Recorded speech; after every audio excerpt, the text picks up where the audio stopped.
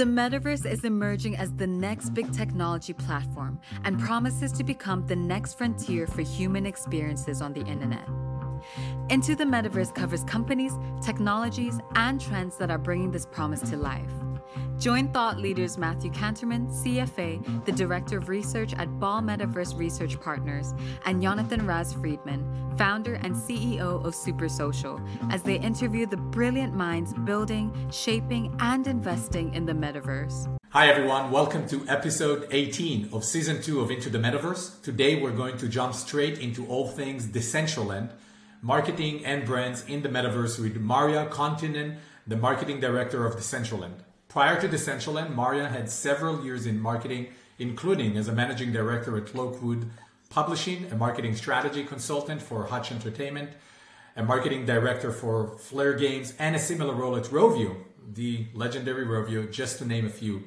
Marja holds a Bachelor's of Arts degree from Tampere University of Applied Sciences and a Master's degree in Internet and Game Studies from University of Tampere. I definitely want to do that degree as well. Welcome, Marja. So great to have you with us today. Oh, thank you so much for having me. I'm hoping that this is going to be as fun as it sounds like. So before high expectation, huh? I'm sure it's going to be. Before we dive in, we have a short announcement to share with you all. Okay, so jumping right into it, Marja. Before we get into the weeds of marketing and more in depth on Decentraland, let's start from a very high level and drill down into it. Our first favorite question, as our listeners know, is still a good one as we seek to build consensus around all things metaverse. So Marja, for you, for Decentraland, what is the metaverse in your mind and what it is not, perhaps not less important, and why does Web3 fit into your definition of the metaverse? Wonderful question. I've heard a lot of answers also in your podcast, so I'm very excited to tell my personal perspective. So I think coming from the Web3 perspective, I think of Web3 as a future of the internet, the next evolution of the internet, and I think metaverse is part of that bigger story. And I think the metaverse is the fun and the engaging, the social aspect of being online. I like the idea of the kind of immersive 3D visual world, but I think also one of the big elements is the social aspect. Like, it's not about browsing websites on my own, on my phone, on my computer. It's not about broadcasting my status to a closed friend group in a text feed, but it's actually like all about collaboration, communal experiences. And I think that's what I'm missing a lot right now, that I don't want to go to a museum on my own. I want to share that experience with others, and being in the 3D environment is a social experience. So I don't really want to think about it only as a shopping place either. I think it's also educational, it's artistic, it's really inspirational. And I think the Web3 part of it, it really brings that important aspect of the user, changing the role from passive consumer that we are kind of right now. We are kind of, these passive consumers in a lot of ways, but I'd like to see this role expanded to being an active citizen, or even better word, contributor. So I really like the idea of opening up this role of passive user to an active participant that is able to both develop as well as enjoy the future internet. And I'm going to point out back to one of your episodes. I really enjoyed the episode with Paul Bettner, who was talking about this. Well, coming from games background myself, I really liked how he was talking about this dream that we all wanted to become game developers. And it was such a long dream that you had to go to school and learn coding languages and do internships. Like maybe 18 years later, you could actually release a game. And now kids can do this in Roblox in just a couple of days. And I love this idea. And I think this journey is the one that I would like to see also expanded, not just in content creation, but also contributing to product development or becoming an active citizen. And I think that's the Web3, and the metaverse is kind of like the next evolution of the internet, the visual internet. And one thing that I'd like to add to that is created as a public good. There's a lot to unpack there, and I just want to start where you started, which is the social aspect. And you're a listener, so you know I like to hit on this, and maybe you got it from me, whether consciously or subconsciously, but I totally agree that at the core of everything that's happening with the metaverse is a social movement. we can talk about technology and technicals all day. We can talk about this platform and that platform. And as you even mentioned it, Paul Bettner got into this as well on our last episode. Go check that out. But it's what's really driving demand for the metaverse is human nature. People are innately social creatures. They want to be with other people, and the metaverse is giving them a way to do that when they physically can't be together. And that's what I think is so powerful. So I'm really happy that you started there, because I think, that gets lost in a lot of the noise around, which platform, which crypto, all the different considerations, particularly as someone who's an investor in the investment community. And it's my job to kind of help guide people on that journey. They just want to know what to buy. But sometimes it's really good to step back and abstract it to there. So I really liked that. And I know you also wanted to go. No, I just thought that the addition, echo what Matthew said, but also I think, Marja, the addition of the metaverse should be a public good. That's a very, I think, unique comment that we are hearing in the podcast. I think in one episode where we had Dr. Shapiro, who spoke about how do we build a egalitarian metaverse, that also came up as a public good, even more broadly in terms of evolving the internet into an egalitarian system and the opportunities that an infrastructure like blockchain provides. And so it's great to hear that from you. And I know this is something that is important as part of the Decentraland ethos that we are going to talk about today, which is actually a kind of a good jumping stone to perhaps elaborating briefly more about Decentraland. And, for those listening who are maybe less familiar with the platform, maybe, Marja, you can just give a brief overview of what really is Decentraland.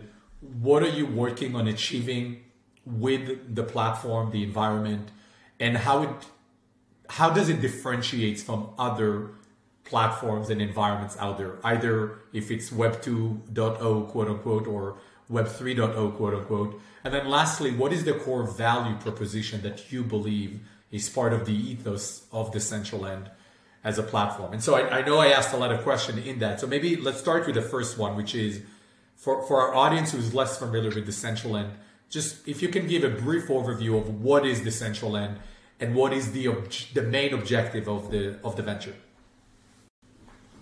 Yeah, absolutely. This is my favorite part because it's really exciting, and that's what I really, really love. I'm super passionate about that. But I think it's easier to maybe explain it from the historical perspective. So as we are in Web3, there's usually a white paper. So let's start from that. The original white paper was written in 2017, which makes us like ancient at this point already. Decentraland is a 3D virtual social world. It opened officially in February 2020. So we've been around for a couple of years, like publicly available for people to log in and test it out. So it's a virtual world. You can browse around. It's somewhat gamified, but I wouldn't call it a game. It's a platform. It's an open platform for anybody to participate, develop, and build on. But what really makes it special, and what's really like quite something else, is that it is the world's first fully decentralized virtual world, and it's owned by its users through the DAO, Decentraland DAO. So I'll go back to that in a bit, but I think the original idea, which is still very much valid, I think, but I think we're taking big steps towards actually actualizing some of those dreams of the past, was that it started as a proof of concept of like, can you actually own assets on the blockchain? So it's not just financial transactions, but actually moving things from one person to another through smart contracts. And it's funnily enough, it was originally on Bitcoin blockchain, later on changed to ETH, and nowadays we also have Polygon on top of it. But in our case, it was about land ownership. So the idea was that if you can own land and you can trade it with another person through a smart contract in the virtual setting, could this actually impact the real world? Could you actually start implementing smart contracts in the real society? And I think the other big social experiment that we are doing and learning from is the DAO. So new systems of governance and business models. Is a platform like this sustainable? Can a DAO actually have a sustainable business model where it can further develop a platform, but also make money through it?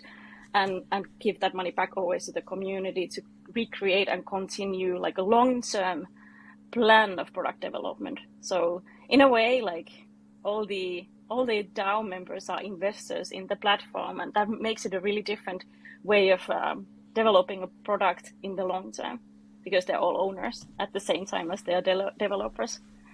You also asked about like how are we different from the other metaverses, whether it's Web2, the virtual worlds, or games. I think the big change is that Decentraland is not controlled by a centralized organization, and there is no organization or no person who has power to modify any of the rules of the software, the smart contracts, the contents of the land, or our virtual currency, or prevent anybody else from accessing this platform as well. So when we talk about can't be evil, we actually mean it, because all these opportunities of abusing power has been already written away from the foundation as well as from the DAO. I wanted to just circle back to the DAO aspect of Decentraland. We talked about that a lot with Sarah McKenna from Alien Worlds, and they have a similar structure. The DAO controls a lot of the governance of their platform. It's a game, not a metaverse. But, I think you could envisage a scenario where a DAO gets corrupted and there's negative externalities from having no centralized control, right? If someone somehow got 51% of the validator keys or 50.001% of the validator keys, they can do whatever they want. They could take all the money, they could take all the assets. And, I've had this debate with people about, like, in the real world, like using smart contracts to do title transfer for property. I'm in the process of buying a house, so it's relevant right now. If someone hacked a bunch of grandmas and got their validator keys for the city's title registry, they could take everyone's house and they own it. And so how do you balance pure decentralization, empowering individuals, making the metaverse a public good, with also ensuring there is a level of governance that helps to prevent negative externalities?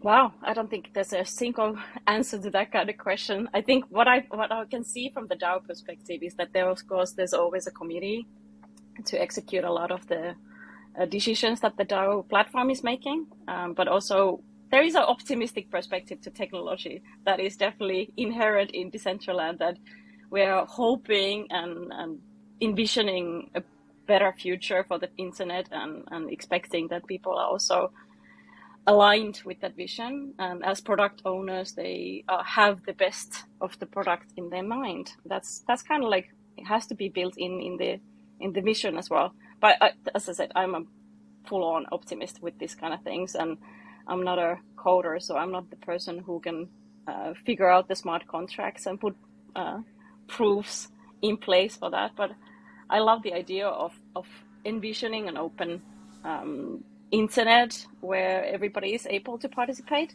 and rather than building it only from the negative perspective, you try to find the right ways to do the right things and empowering the individuals instead. I just want to, I think this is a great answer, Marja. I do have one more comment on DAOs and the way sort of the user-owned platform potentially could work. On the one hand, I totally recognize and also excited about the level of experimentation with DAOs, decentralized autonomous organizations. It's obviously an experiment. We are really, really at the early stages of what it could mean, how does it work. And I push back again, on a lot of people who dismiss the idea of DAO. Although I also push back on people who are claiming DAOs is the future of organization. It may or may not be the future of how we organize ourselves, just like the LLC have been a few hundred years ago. We may or may not see that happen. We choose to be less deterministic about it. I do recognize it's an experiment. At the other side, though, and this is something that came up in the conversation in episode 9 with Professor Udi Shapiro when we were talking about building a democratic metaverse. To his point, the issue or the challenge with crypto-led platform is that one coin equals one vote. And in a DAO, the votes are determined by how many coins you own. More coins you own, more votes you have. Do you have a concern, or Decentraland as a platform, as an organization, do you have a concern that these type of arrangement, because of the nature of cryptocurrency, are going to lead to essentially a pseudo democratic system, while in reality the DAO is really controlled by minority of people who hold majority of the coins? Yeah, I guess that's also quite built in at this point in the development of DAOs, that everybody's testing out totally different kind of voting and governance systems. I've seen so many exciting ones as well. And I think what's really happening is that we are testing different democratic systems. Not most of them will work out. There will be definitely problems and all kinds of misusage. But then again, I think we can all agree that the current democratic representative system of our societies probably isn't the most valid anymore in the time of digital technology, and people would like to participate a bit more rather than voting every 4 years on one topic. So I think the opportunity at hand is to actually try out something new and trial things, because it is still in the virtual world. It is not in the real world. We're not going to be doing anything hugely damaging if we are testing different voting systems. And I'm actually pretty excited if we can utilize the DAO to collaborate with other DAOs and see how their voting systems are working, and see if there's better ways to put power into certain voting methods. I don't think we haven't cracked it yet, but it's worth testing it out and seeing what's going to work out. And I think the idea of collaboration is extremely important at this point. Like, we need to be able to compare notes, see what works, what doesn't work. Very similarly to mobile games and how we started working in that industry, was all about like trial and error, and definitely share the errors, because you need to learn how to avoid the problems, avoid the faults of the system. But yeah, at least we're a virtual reality type of layer where these mistakes can be made, and it's not going to be causing corruption or fallouts of different countries' systems at this point. But yeah, I think governments are definitely looking at this, because they are really curious about how to enable and empower their citizens. And if we can be the test bed, that's pretty cool. That's a great call out. And I do want to ask, before I know we're switching gears in a second to a different point, but what would be one or two things about the Decentraland DAO that you are proud of, or you feel has been a really great accomplishment of that proves that the DAO, specifically the Decentraland DAO, is capable of?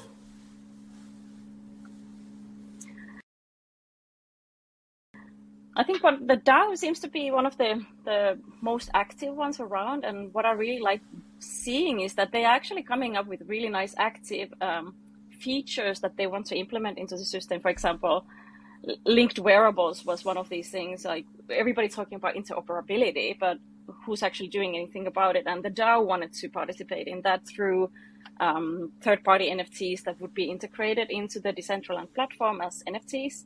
And the DAO proposed, the DAO also helped the development, and they also go through every single admission. So it still has to go through the DAO. But it was really amazing to see how quickly the feature went through, how the voting systems were iterated and improved on. I thought it was just like, that was my first project at Decentraland Foundation, and just getting to see the democratic system of feature development. That was pretty cool. But there's a lot of like grant systems as well, and I think that's pretty inspirational that the DAO has its own grant pool, and they are able to deliver with investments for cool products. So, for example, I think one of the most exciting new things that is coming up is going to be our virtual reality version of Decentraland. This was something that the DAO wanted to do. They found the funding, they found the developer, and now the product is coming through the DAO rather than the foundation. So there's a demand from the users. The users will also be able to develop and invest into that feature. I think it's really cool to see, the users driving product development in that sense. And so that's a big win, I think, for Decentraland. you just before that mentioned, mobile gaming. You come from a background which includes Rovio and other mobile gaming companies. For those that don't know, Rovio, not a small company. They created something called Angry Birds. Most of us know Angry Birds. It was one of the most viral, popular mobile games at one point. The company hasn't really diversified away from Angry Birds. You could call it the Angry Birds company mostly, but it's very successful nonetheless. Even movies about it now. But I think even more importantly than that, if you look at companies like Rovio, Supercell, that were kind of at the forefront of mobile games, they spawned this ecosystem of talent that spread across the industry and led to, multiple successes. And so it's really nice to see that as well. But, before we get into, more specifics about Decentraland, I just want to kind of get your thoughts about where we're at in the development of Web3 based metaverse platforms, Web3 based social platforms like Decentraland. It just seems like it's really, really early. And this is what we chatted with Tim O'Reilly about. It's just that we're so early in the development of the protocols and the underlying foundations of this that the amount of financial capital plowing in is kind of hard to justify. Like when you look at like A16Z and they have billions of dollars in dry powder ready to invest in Web3. And, just for our audience, to put it in perspective, Roblox has closing in on 60 million daily active users. That's a centralized platform, but they're building it. Something like Sandbox Decentraland measures in the thousands of daily active users. So it's a much smaller scale. It's much more nascent. So, again, just kind of where are we in the cycle and how do you respond to critics who may look at all the capital, all the investment going in skeptically and just relative to where we are? Yeah, that's a great question. I think totally fair question as well. I was just looking at some of the graphics from Decentraland from 2016 when they started putting stuff together. We call it the Stone Age of Decentraland. It feels like it's so long time ago. But in just the 2 years that it's been live, I think the product has gone quite like huge leaps onwards. I think the team was pioneering some of the ERC 721 compliant smart contracts back in the day, and now one of the most active DAOs. And I think what's really exciting also is the NFTs actually have always a natural part of utility. So I think the team has been doing amazing groundbreaking work under the hood, like the infrastructure, the decentralization of technology as well. But comparing to Roblox and Fortnite, absolutely not fair.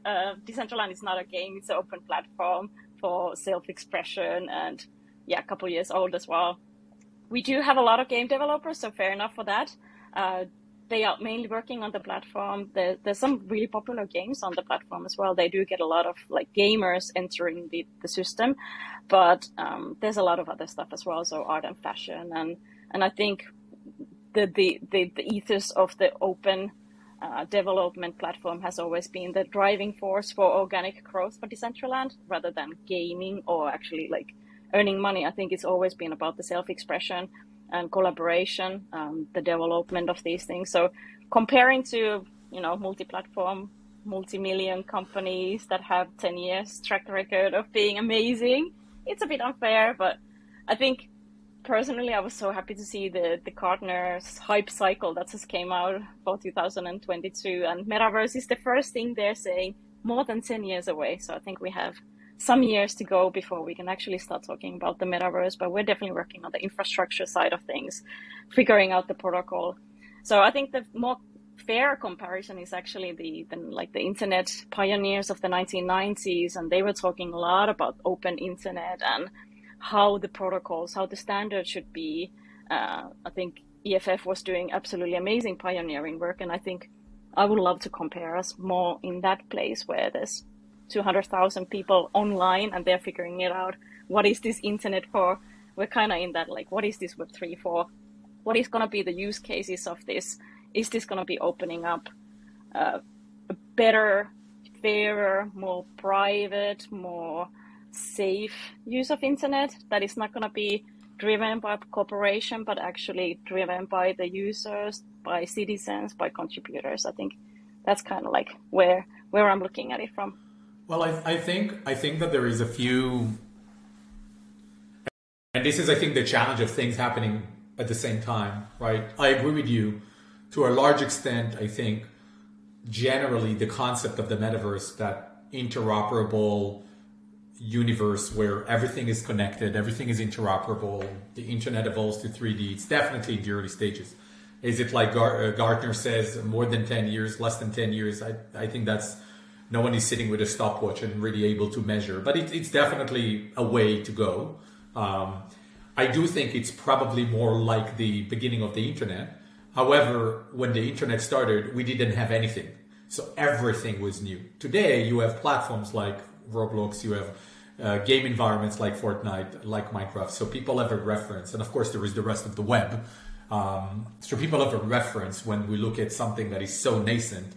But you're not wrong, and I do echo what you're saying, which is it is very, very early days. So let's all just be patient and allow the experimentation to go through. And then there's another thing that I think is important. We need to make sure that we don't mix everything together. For example, in my mind, the metaverse is emerging. I think Matthew and I both believe that the metaverse is emerging. It's going to take 3 years, 7 years, 15 years. It doesn't really matter. It's emerging. There's going to be challenges. There are going to be growing pains. And there are already proto-metaverse platforms like Roblox, potentially Fortnite, Creative, and so on and so forth that are at a certain large scale. Then the key question is going to be not if the metaverse is going to be built, but what is it going to look like? Is it going to be open, democratic, egalitarian, user-owned, etc., or is it going to be centrally owned like what happened with the first wave of social media platforms like Facebook, Snapchat, so on and so forth, Roblox to some extent, and so on and so forth. And then the third is whatever direction it takes, is it central, is it open and decentralized, or is it a mix of two? What is the role of Web3 technologies, blockchain, crypto, et cetera, right? So I think we really need to make sure that all of those things are not bundled together in one mishmash that is very confusing, and really take a point of view, which I think that's what we're working on in the podcast, to really provide that point of view that all of those things are happening at the same time and ultimately will contribute to the emergence of hopefully an open, interoperable, democratic metaverse, but they are all happening separately. And it's still completely unclear how they do come together to realize the promise and the vision of the metaverse. Yeah, I think that's totally on point. And I was just thinking about something that you said earlier, like we are building on top of things, and there's a lot of comparison points, whereas at the early internet, there was nothing to start with. There was like messaging lists and mailing lists. But I think we are definitely in the same place with mobile gaming. I always come back to this because this is my perspective. But like 12 years ago, there was no mobile gaming, and there was a huge pushback from the games industry saying, who's going to be playing games on mobile? Like, why on earth anybody would like to look at anything on that little screen using your fingers? We already have PC and we have consoles. Like, this seems like a very silly thing. And I remember going to a couple of meetings where the opponent on the other side just puts their BlackBerry on the table. And then you're starting to conversation about mobile advertising, mobile gaming. Like, unfortunately, this person is not able to understand the world that it's about to open up because they're not using that kind of smartphone yet that has interaction with other people, and you are socially connected with your phone to the rest of the world. It was mainly just a device for work at that point. So I think we're seeing a lot of like similarities, and what I really enjoyed in that time as well, it was all about the collaboration and sharing notes, sharing learnings, and making sure that everybody was also like welcome to that space. Like everybody who was passionate about games was like pulled in, like, please come with us and we're going to be building some really exciting things. Let's test it out. There was no playbooks. It was totally pioneering, a Wild West. And I'm definitely in the same position again, like it's all wilderness and we need to just go straight through and see what's coming up. And let's share those learnings. This is going to be having to be like, if we want to do this right, we need to do this in the open as a public good from that perspective, because the commercial opportunities will come once those foundations are laid in the right way. And this is the right time to have these conversations and inspire each other to learn. Matthew, do you want to, this is great, Marja. I thank you for that commentary. Matthew, do you want to, anything else to add on this point before we switch gear to talk a bit about brands? Yeah, no, I kind of liked what you were saying, what you were both saying, and I'll just provide my view. the metaverse, as I like to say, is a social movement. It's a concept of spending more of our time together in digital worlds, connecting the physical and the digital together more closely.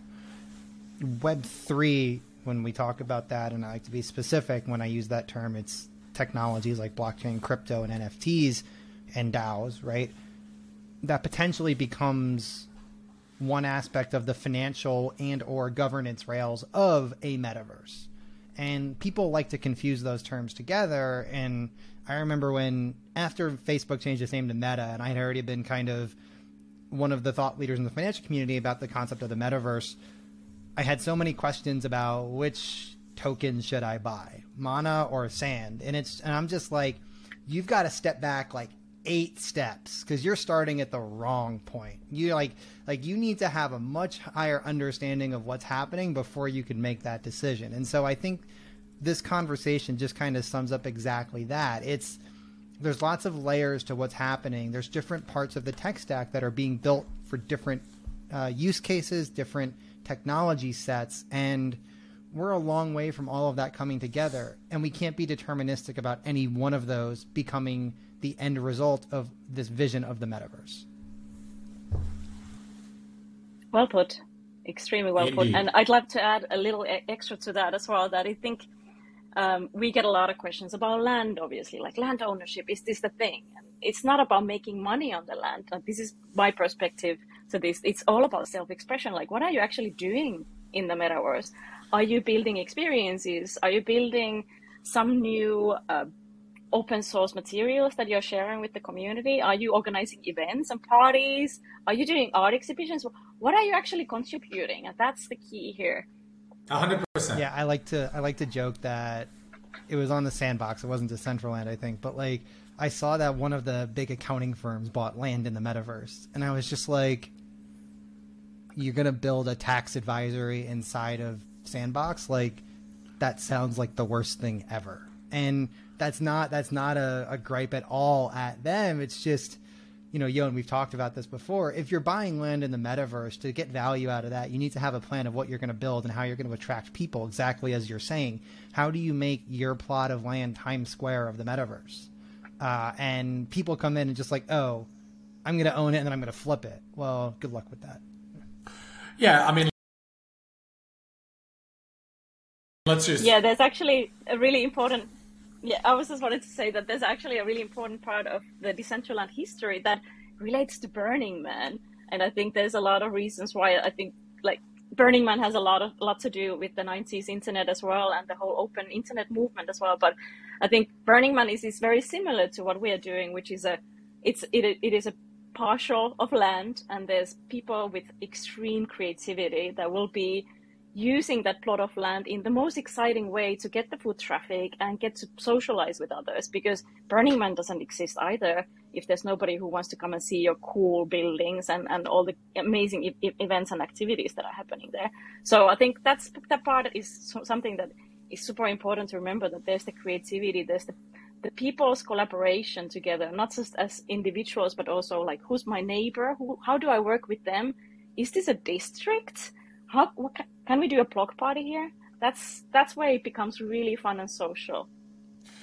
And look, I think also to wrap up this point before we switch gear to a different topic, but we are at a very early stage.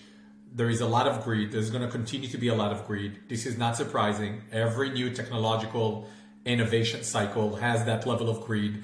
We just need to call it out, recognize there is greed, let it be part of it, and embrace it, because there's no other option. You can't really ignore it. They're going to be bad actors, not just now, in the future as well. It's part of the evolution. It's part of the process and the journey that new technologies enable. And over the long term, there has to be more unique, meaningful things being built. And I believe there will be, and it's just going to take time. As more people become more familiar, more people look for this type of thing, more people build for these type of experiences, which I think is a great opportunity to switch gears to talk about some of those opportunities, right? And brands are, in a way, serving to some extent as a 21st century church, right? They are communities. They have a mission and a purpose and all of these glorified things that people get excited about. right? I don't just buy Lululemon pants because of their functional thing. I feel the brand resonates with me. There's something about that spirit. It's kind of a bit of BS, but it's also true. We are humans. We like stories and communities that we get emotionally connected to. There is a reason why some person is obsessed with Peloton, and a reason why some person, like my wife, is obsessed with SoulCycle. There is a reason for that. And there's a lot of research about that, so we're not going to go into that. What I wanted to say is brands play an instrumental role, not just in realizing some of the things that needs to be done now and experience to be built, but brands can actually, because of their global access, because of the communities they serve, brands have an opportunity to help popularize the concept of what is a virtual world, what is a persistent experience, what are those metaverse things that everyone keeps talking about, that a fraction of the world knows, which is exactly why we started this podcast, to become the leading destination to learn about anything related to the metaverse. And so diving into more about the Decentraland angle, we'd love to hear from you, Marja, on what type of things you see are happening organically and through collaborations with Decentraland when it comes to brands. What are they doing? What are they looking for? What are they asking you about?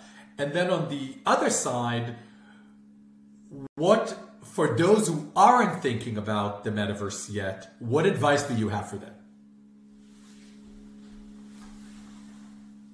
Yeah, okay.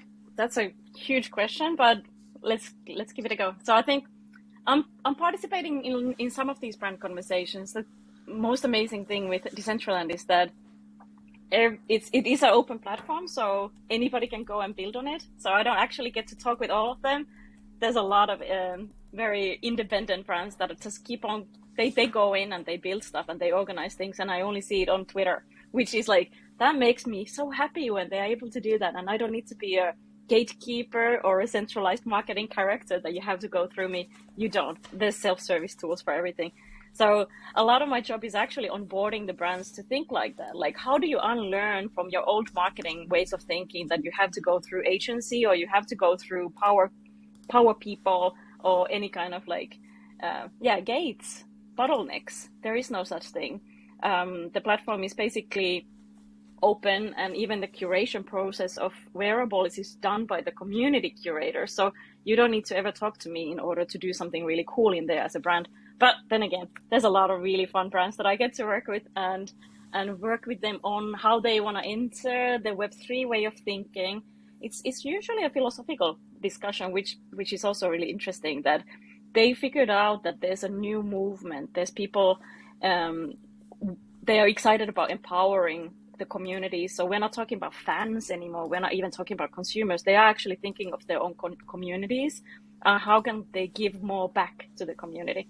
Can I organize an event for my community? How can I give them something? And I think a lot of the Web3 tools that blockchain and the metaverse has been enabling, they are really excellent marketing tools for engaging with your community. And this is not just for brands. I see like excellent artists doing this as well, that they do airdrops, they do PO-ups.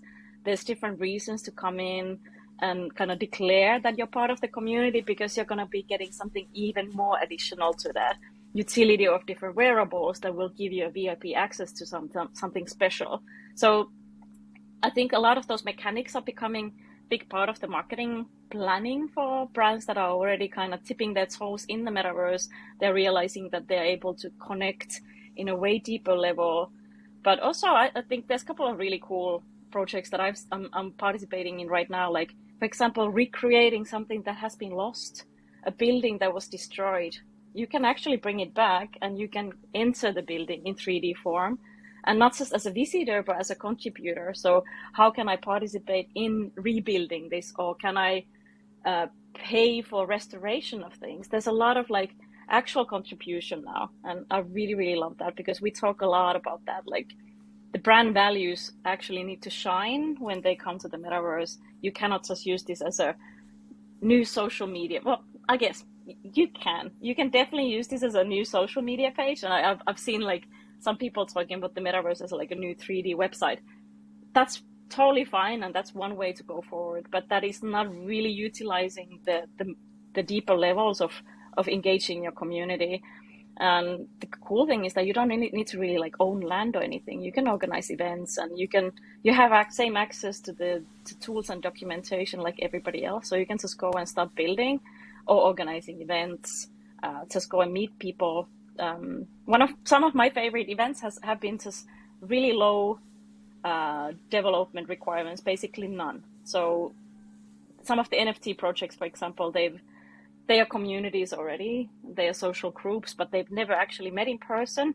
They are Discord channels, so they know each other from their Discord tags, and that's about it. And then bringing them into a 3D environment where they get to meet each other as avatars, that's one of the sweetest things ever. Like, not everybody has played games, so they don't have this idea of like how it is to meet somebody in World of Warcraft, but when they meet in an NFT gallery and they can talk about the art that they love, suddenly that social interaction becomes really tangible, even though it's virtual. But that's where we start seeing those global communities having a place where they can meet in a 3D form, whereas in the past we didn't really have that kind of opportunity.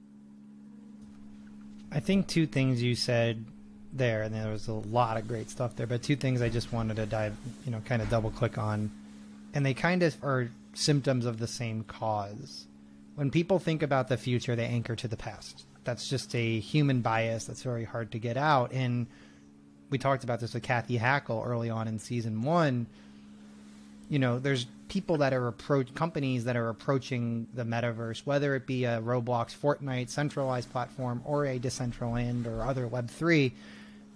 They look at it in the same lens as they looked whatever happened in the past. The problem is those same people had to completely reinvent their strategies and their brands for mobile social platforms. And they're going to have to do the same thing in the metaverse era. And the ones that are the early adopters and the earlier recognizers that is the case, like Nike is a great example of a company that is kind of all in on the metaverse, whether it's Web3, whether it's Roblox. Once companies wake up to that and they start to realize it, and they potentially even have a metaverse evangelist internally, whether that's a formal chief metaverse officer or not. I do think every company should have a chief metaverse officer because it's an awesome title. But, I think that people need to, once they get over that bias of anchoring themselves to what works and what exists, then they open up the realm of possibilities to really be at the forefront of this technological evolution rather than playing catch up. And that was just something that really called out to me when what you were saying. Yeah, there was this event last week called Tampere Conversations, and there was a guy called Jamie Suskind talking about how Ford was talking about, like, if you ask people what kind of transportation they want, they just say faster horses rather than imagine something like crazy like a car. And I think we're in that situation where we cannot really rely on just making things faster and bigger. We really need to think new. And that's super hard. But we do have some sci-fi writers to thank for this way of thinking that we're looking at now. And I think sci-fi will give us some new tools and ideas of like really reimagining the opportunities that we cannot really foresee yet. And maybe it even means like taking a few steps back to that 90s vision of what the internet was supposed to be, but it wasn't able to become because of governments and corporations. Maybe there's some really inspiring content even coming from there, because that was a really idealistic perspective. And I think there's a bit of idealism required in order to think big again. What a great place to kind of conclude the episode. Marja Konttinen, Marketing Director at Decentraland, it's so great to have you with us today. I think we've touched on a lot of points and left enough to be explored in the future in another episode. So Marja, thank you so much for joining Matthew and I. It's been a pleasure to have you today. My pleasure. Thanks so much for having me, Matt and John.